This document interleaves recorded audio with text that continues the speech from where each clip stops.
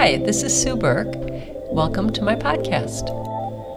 It's October 2021, and my book, Chemical Reactions with 25 Science Projects for Kids, is out. You can buy it at any major retailer. Check my website, www.susanburkecook.com, and I have links for ordering it too.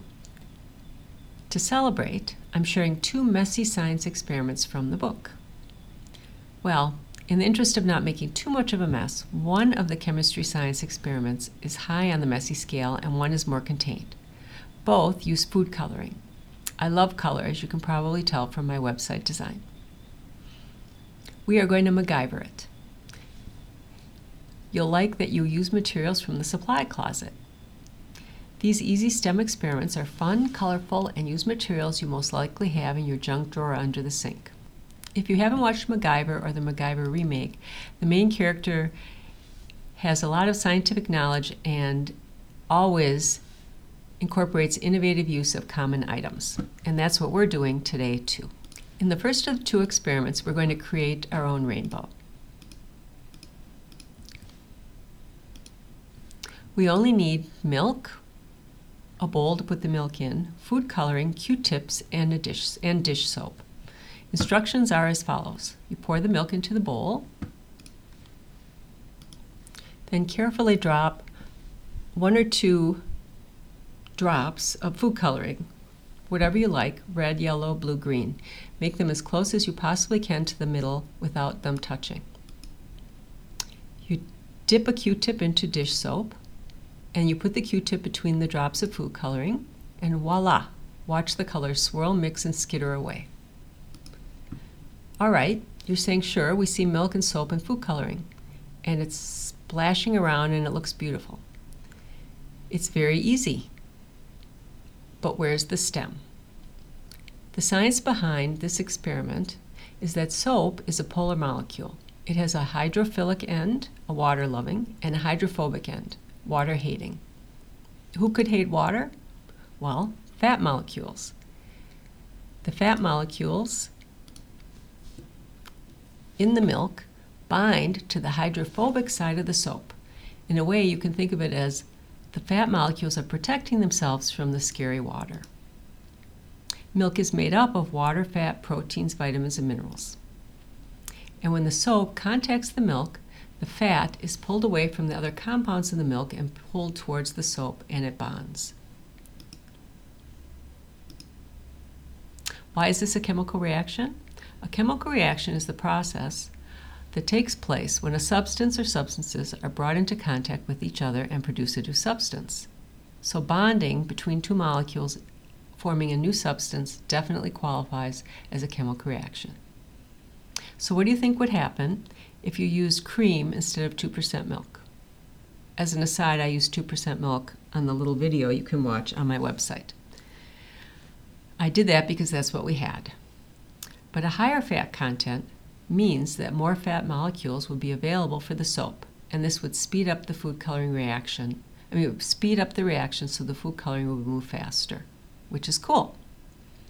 Okay, let's go on to number 2. I call it megafoam.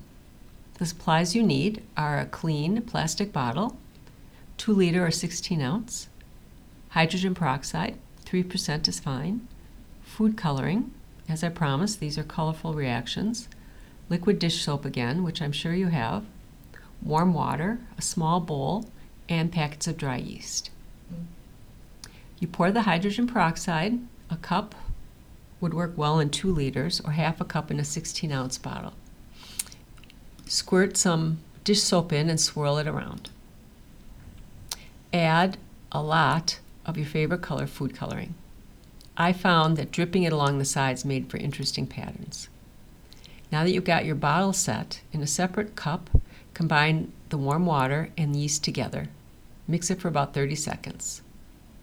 Pour the yeasty water mixture into the bottle, and voila! Watch the megafoam begin. Now be sure to touch the bottle. Does it feel warm? I'm going to explain why. Many living materials contain an enzyme called catalase. Enzymes speed up chemical reactions. I have a link on my website with more details about enzymes and catalysts. Blood, saliva, and yeast, for example, all contain catalysts, and for obvious reasons, I chose yeast. Hydrogen peroxide is H2O2, and the formula for the reaction is H2O2 turns into water, H2O, and oxygen. A little backstory. Hydrogen peroxide is not a strong molecule. UV rays from the sun can easily break the extra oxygen bond off, turning it into water, which is why hydrogen peroxide is often stored in dark containers to protect it from UV light. Yeast is not part of the reaction, as we said, it is the catalyst. Yeast quickly breaks the bond in the hydrogen peroxide because of the catalase.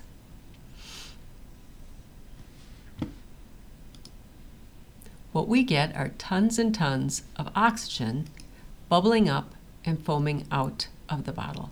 The reason that the bottle gets warm during the reaction is that it releases energy. In this case, the energy release is with temperature. The term for this reaction is exothermic. I admit that I was tempted to order 6% hydrogen peroxide instead of the 3% that I had under my cabinet. What do you think would happen if we had a stronger concentration of hydrogen peroxide? Exactly. With more molecules of hydrogen peroxide, the reaction would proceed more quickly because more hydrogen peroxide would be bumping around. Because I can't resist, I have to chat a little bit about yeast. Yeast is alive. It's a single-celled microorganism and technically a fungus. Humans use yeast to make culinary masterpieces such as beer, bread, and wine. In the bread-making process, yeast is not acting as a catalyst. Yeast is actually eating the sugar in the mixture and breathing and metabolizing, so the gases exhaled by the yeast cause the dough to rise.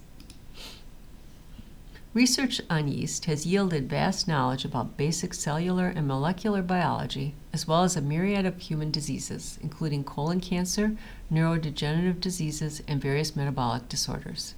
Yeast is truly a beast.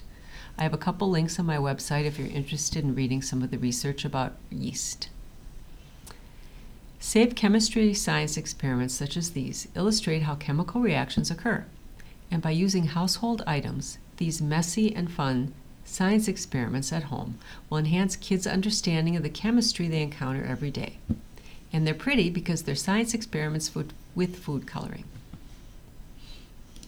Please take a look at my website, www.susanburkecook.com, where I have a couple of videos, including a first attempt at TikTok. It was fun, as are these science experiments. So please check them out or pick up my book, where I've got these 2 experiments plus 23 more. Thanks for listening to my podcast and stopping by. See you soon.